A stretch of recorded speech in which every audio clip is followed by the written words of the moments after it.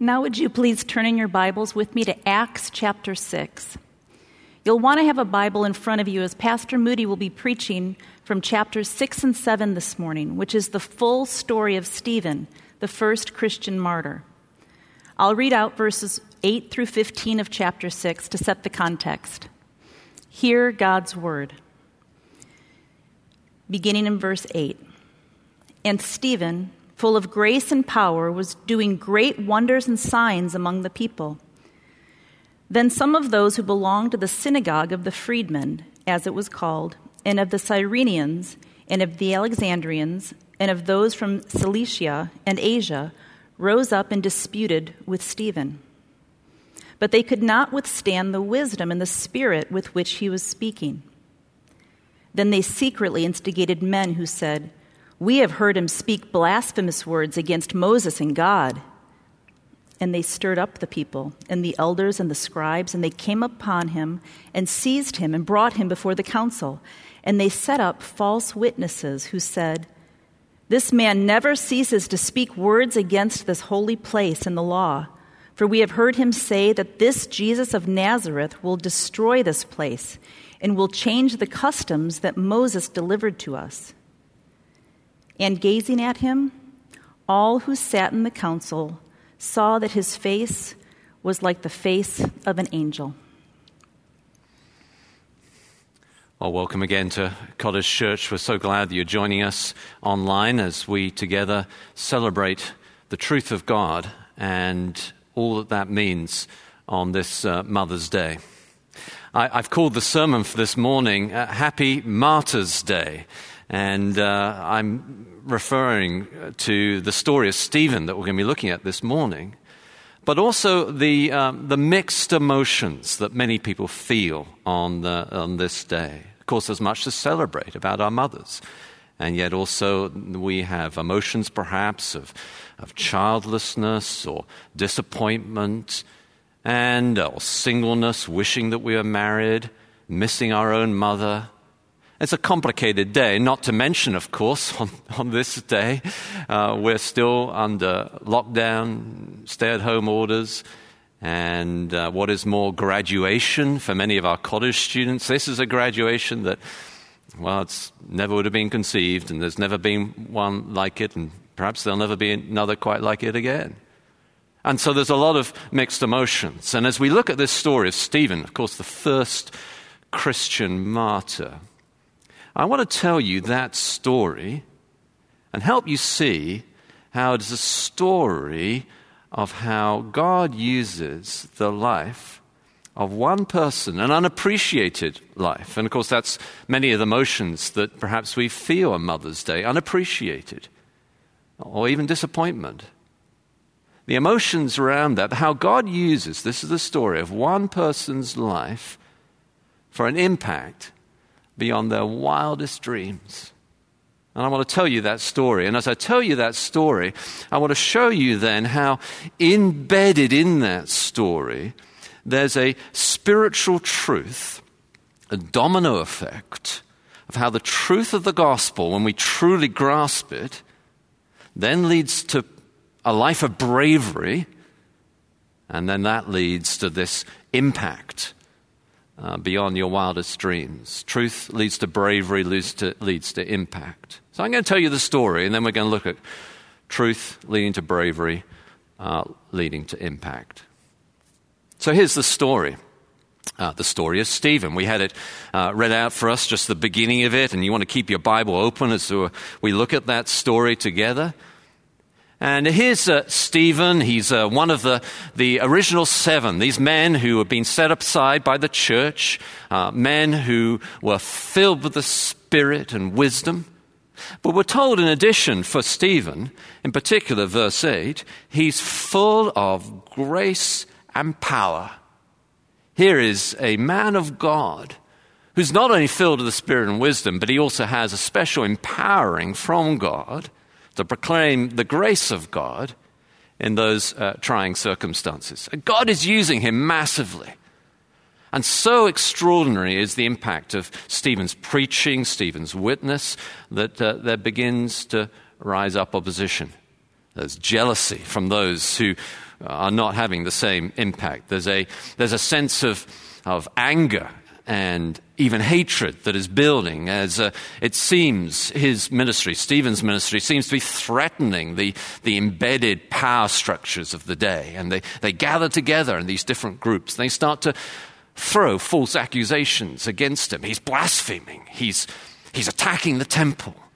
And as this social media gossip war begins, there starts to rise up more and more antagonism to Stephen. And it gets to such a level that it goes to court. The council, he's brought before the council. It's like the Supreme Court at the time. And there's Stephen, surrounded by these learned, powerful people. And he's on his own in front of this court. And there are all these accusations. And what will Stephen do? This man filled with grace and power. And Stephen, filled with spirit and wisdom and filled with grace and power, begins to give what is, in many ways, I think, the most extraordinary sermon in the book of Acts, and perhaps one of the most extraordinary sermons in the Bible. Right there in front of the council, in front of the Supreme Court, Stephen is preaching with grace and power. It's an extraordinary message. He begins by telling the well-known story. It's a story within a story of Stephen's life, and a story about how he tells the story of the truth of the gospel. And he goes all the way back to Abraham. He tells how God called Abraham. And of course, those who are listening would have thought, oh, that's amazing. Yeah, I know that. And he gets them saying yes at the beginning. Yes, Abraham. That's an amazing sermon. Yeah, Abraham. God called Abraham. He did. And he describes that in the early parts of chapter 7, this astonishing sermon, this astonishing speech before this council. And then having described Abraham, he then tells the story of Joseph. Joseph, who was sold into slavery in Egypt, but God used Joseph to rescue God's people. And they're saying, yeah, that's an amazing story. And then he tells the story of Moses. Moses, who God plucked out of his position of princedom in Egypt to be the one who would redeem God's people from slavery. And God used Moses to lead them into the promised land. And now, Stephen, in this most extraordinary story that he's telling, this most extraordinary sermon that he's preaching, begins to weave in a counter note, a contrary theme into the melody of this story. He begins to talk about the rebellious nature of God's people, how they didn't follow Moses as they should have done, how they didn't follow God as they should have done, how they rebelled in the desert. And then, having told that story and having got them beginning saying yes, yes, yes, and those who are listening, this powerful group of people who are listening begin to think, well, hold on, who's really the hero of this story? I thought we were the heroes. Who's the hero of this story? And Stephen begins to weave into the story of the whole of the Bible, Abraham, Joseph, Moses, and yet God's rebellious people. Who's the hero? Are the hero God's people? Who is the hero of this story? He then gets to David, God's great king. And of course, David, you read the Psalms, the Psalms that David wrote. David was constantly faced with opposition from God's people for doing the right thing. And he's constantly struggling with these rebellious people and more, this counter theme.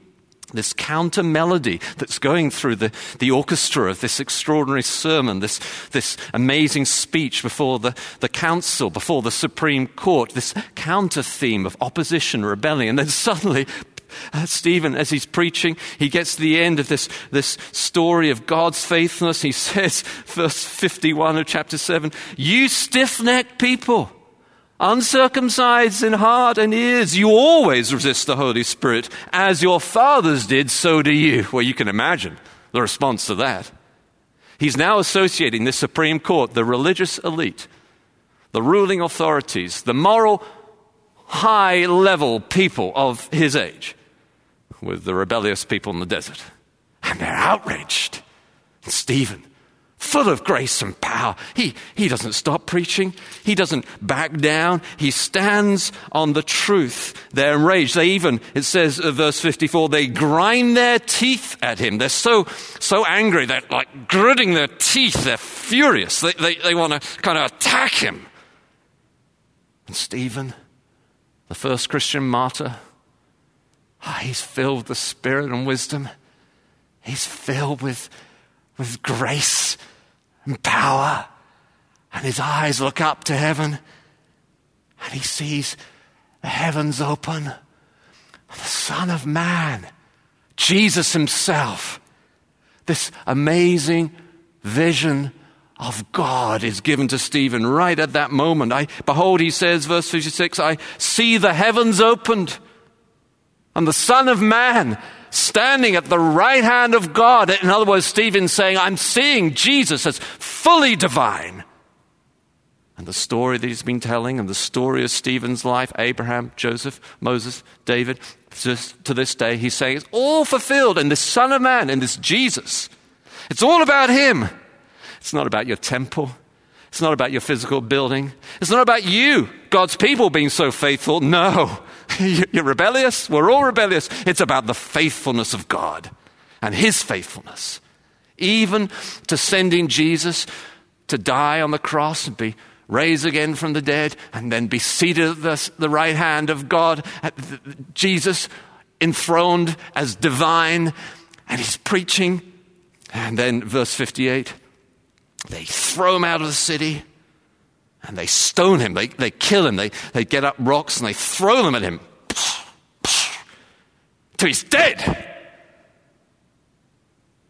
And the witnesses lay down their garments at the feet of a young man named Saul. And Luke just leaves it like that. Of course, this story is going to continue. That young man named Saul. There's another whole story about him. There's going to be extraordinary impact through Stephen's life, unappreciated to say the least. I mean, he's not only have people say, I didn't much like that dinner.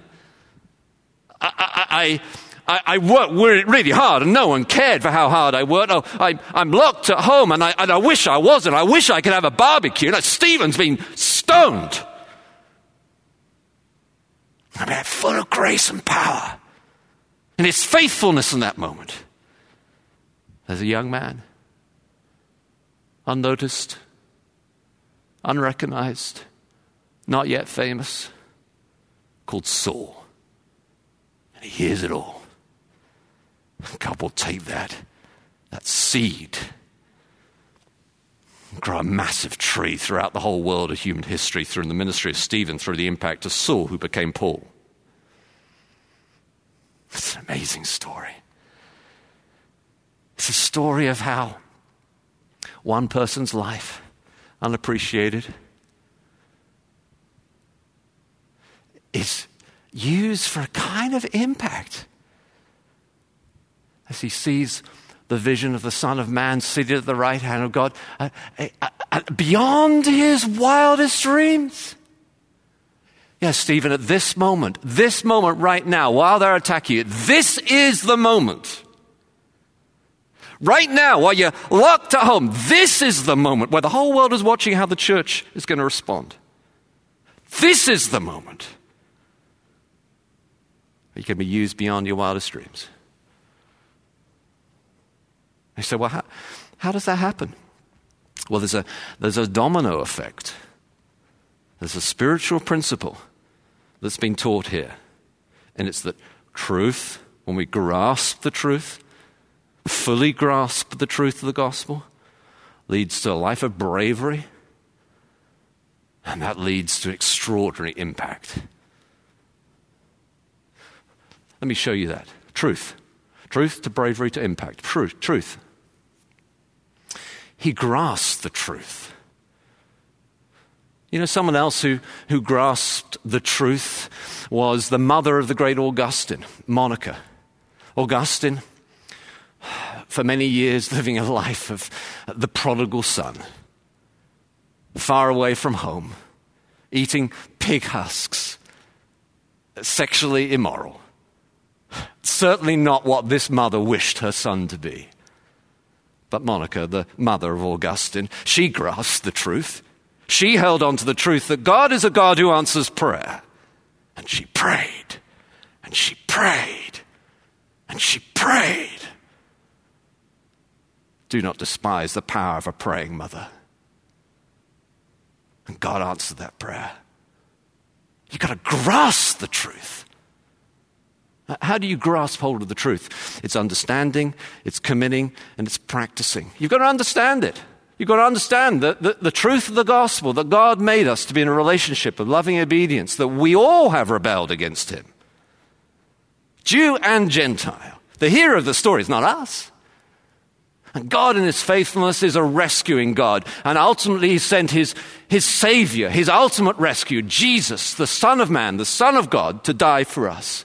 That if we trust him, if we repent of our sins, we'll be saved and used by him for a life of extraordinary impact. Do you understand that? Then you've got to commit to it.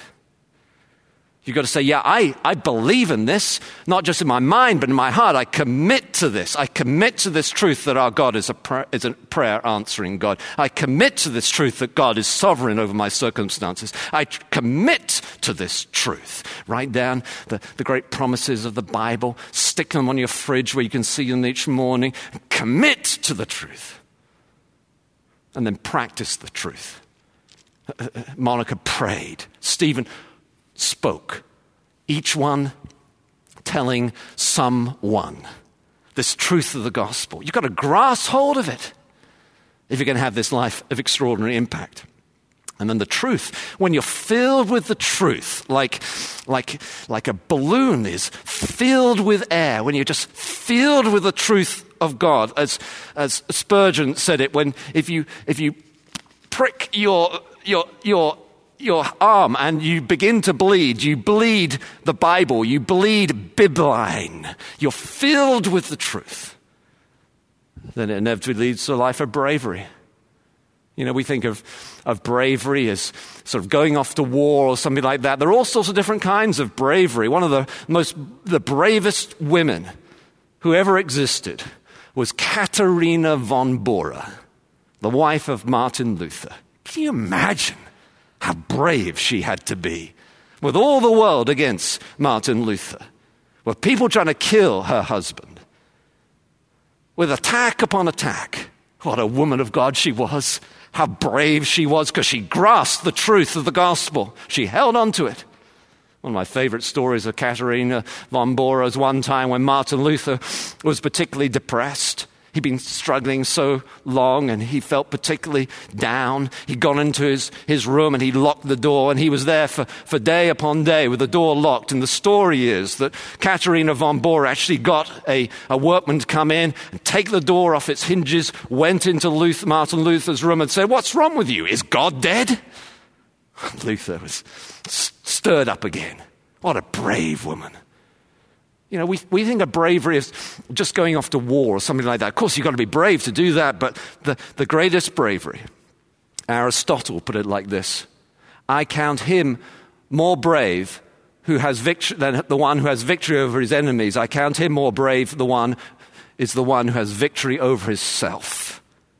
For the greatest bravery is to have victory over your own desires, your own habits, your own tendency to do the wrong, to fight the good fight of faith, in believing to have joy, filled with the Spirit and wisdom, filled with grace and power, to embrace the moment, filled with Jesus.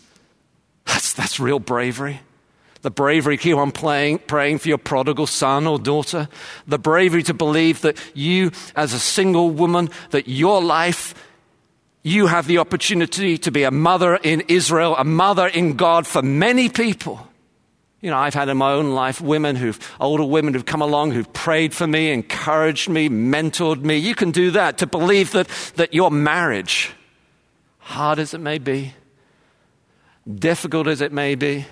You know, Jonathan Edwards, his wife Sarah Edwards, she was a remarkable woman of God.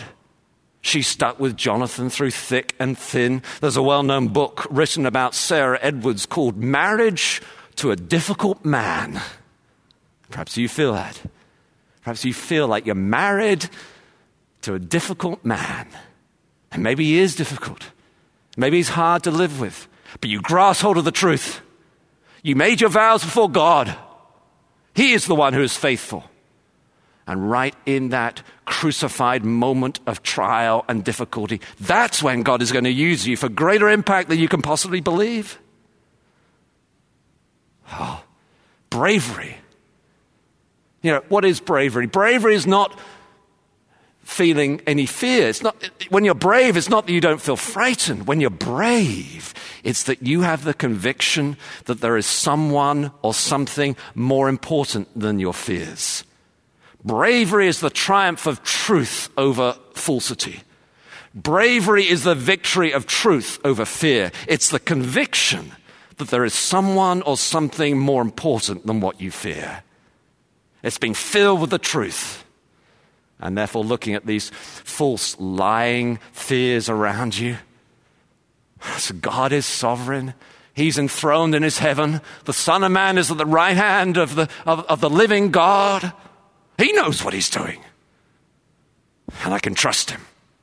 And therefore I can live a life of bravery. Even at home, in my relationships with my mother, as a man or woman of God. It's a domino effect, truth leading to bravery, leading then to impact.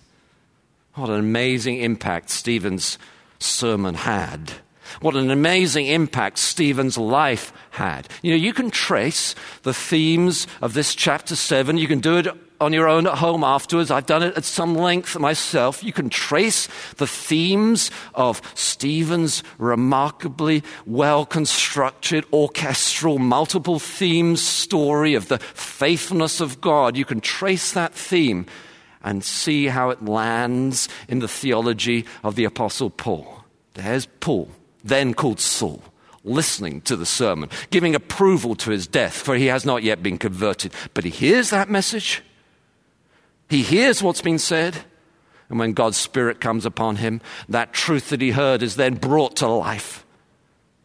And in Paul's theology, the message of repentance and faith, as Stephen preached, the message that the whole Bible lands at the feet of Jesus, as Stephen preached, the message that we who trust in Jesus, Jesus is the real temple, and we who trust in Jesus, are the temple of the Holy Spirit. That message, those themes, is embedded in the ministry and life of Saul, who became Paul. What an impact Stephen had. What an impact you can have. What an impact you can have as you're faithful in this very moment. Not designed by you. Stephen didn't decide that he would appear before the Supreme Court. It wasn't his strategy for a life of impact. And yet there he is, filled with grace and power. He's faithful. He's faithful to speak. He's faithful to live. You be faithful. Be faithful at home. Be faithful to your marriage. Be faithful to your mother. Be faithful to your grandmother. Be faithful to your father, your husband. Be faithful to your wife. That the truth of God fill you so much like air filling a balloon that then you're brave to live the life of Christ in you. And therefore have this extraordinary impact. I'm going to finish with another story. It's a story of a woman who never was married. She never became a mother. And yet she was a mother to many, many people. And now, throughout the history, thousands upon thousands have been influenced by her, whether they know it or not.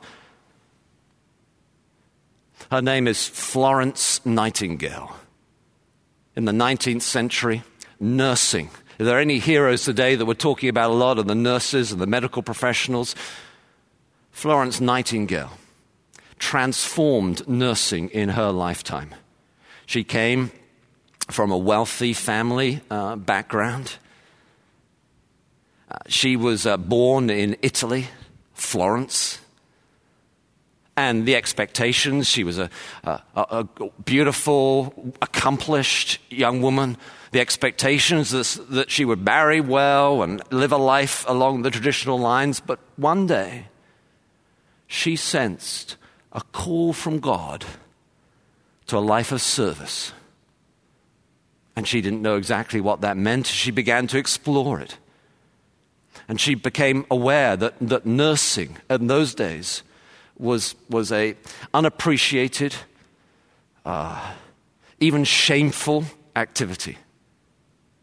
But she told her parents that she was going to be a nurse, and they were horrified. She began to explore it in Europe. She went off to different countries to try and figure out how to do nursing. And then there was a war, Crimean War, in a place called Balaclava in the Crimean War at the time, where she went to this place of great suffering with thousands of people being killed. She went to the hospitals and discovered dirt, grime, disease, lack of care for the sick and dying. Florence Nightingale, this rich, beautiful, sophisticated young woman, went into those hospitals. And because she believed that God had called her to a life of service, she started to do everything she could to improve those sick and those dying. She ministered to them the truth of the God. There's one story of a man who was very frightened what would happen after he died, though he believed in Jesus. And he said, "Will you please take care of these people around me, though I don't know whether God will take care of me." And she said to him, "Surely God is more merciful than you are." And that man died in comfort and assurance of the grace of God. She believed that God had called her to a life of service. She was called Lady of the Lamp, because when the night came and everyone else disappeared, and those wounded and sick and dying were lying on beds, moaning on their own, no one nursing for them, Florence Nightingale would come around with a lamp and sit down by one and another, talk words of comfort, nurse and take care of them. She had an extraordinary impact. In many ways, she's the founder of modern nursing. You know, there's a recording of her voice. In those days, in the 19th century, there weren't the same recording abilities that we have today, of course, but they just were beginning to be able to record people. And there's a recording of her voice. You can still listen to it on YouTube. There's a recording of her voice from 1890. And they specially wanted to record how she sounded. And in that recording, she says, when my name and memory has long gone, I want this, my voice. And then she says, may God bless my comrades. Like, what an impact. For one life, fully devoted to Jesus. D.L. Moody famously said, the world is yet to see what God can do through one man fully devoted to him. And we might add this morning, through one woman fully devoted to him, even if that life seems unappreciated. Even if it seems that there's the council around, the rulers, the judgment of your peers and friends that is casting stones at you and aspersions through social media, whatever it is, you feel that you're not being appreciated. There you look, there's a vision beyond your wildest dreams of the Son of Man at the right hand of God, and a life of service. Right now, even at home, loving those that you're locked in with, reaching out through electronic means and other means to those around you, speaking the gospel, practicing the truth, grasping it, and therefore filled with bravery. We have the truth. Not because we're so great. No, we're not the hero of the story any more than those council members were the hero of the story. The hero of the story is God and his faithfulness through Abraham and Joseph and Moses and David and ultimately in Jesus. He's the hero. He's the savior. And we grasp hold of that. Like a drowning man grasps hold of a lifeboat. Filled with that truth. Letting it fill us like air filling a balloon. God is faithful. God is sovereign. No plan of his can be thwarted. And we're brave. We're brave with our time. We're brave with our resources. We're brave with the way we love those around us. We live a life of service, and there's an impact beyond our wildest dreams. One life. The story of one life. And its extraordinary impact. Stephen, Augustine's mother, Monica, Luther's wife, Katharina von Bora, Jonathan Edwards' wife, Sarah Edwards, D.L. Moody. The world is yet to see what God can do through one man or one woman fully devoted to him, and your life. And your life. If this morning you will grasp the truth and then be brave and then live a life of service, the impact, the story, that could be the story of your life. Oh, Lord God, we do pray that you would fill us with the truth of the gospel. Fill us with the truth, your truth. We pray, Lord, that we would understand it and commit to it and practice it. We thank you for the life of Stephen and his bravery. We thank you for our mothers. We thank you for faithful men and women in our midst, single, married. And we pray, Lord, that in these days, you would use us, each of us, and us collectively as your people,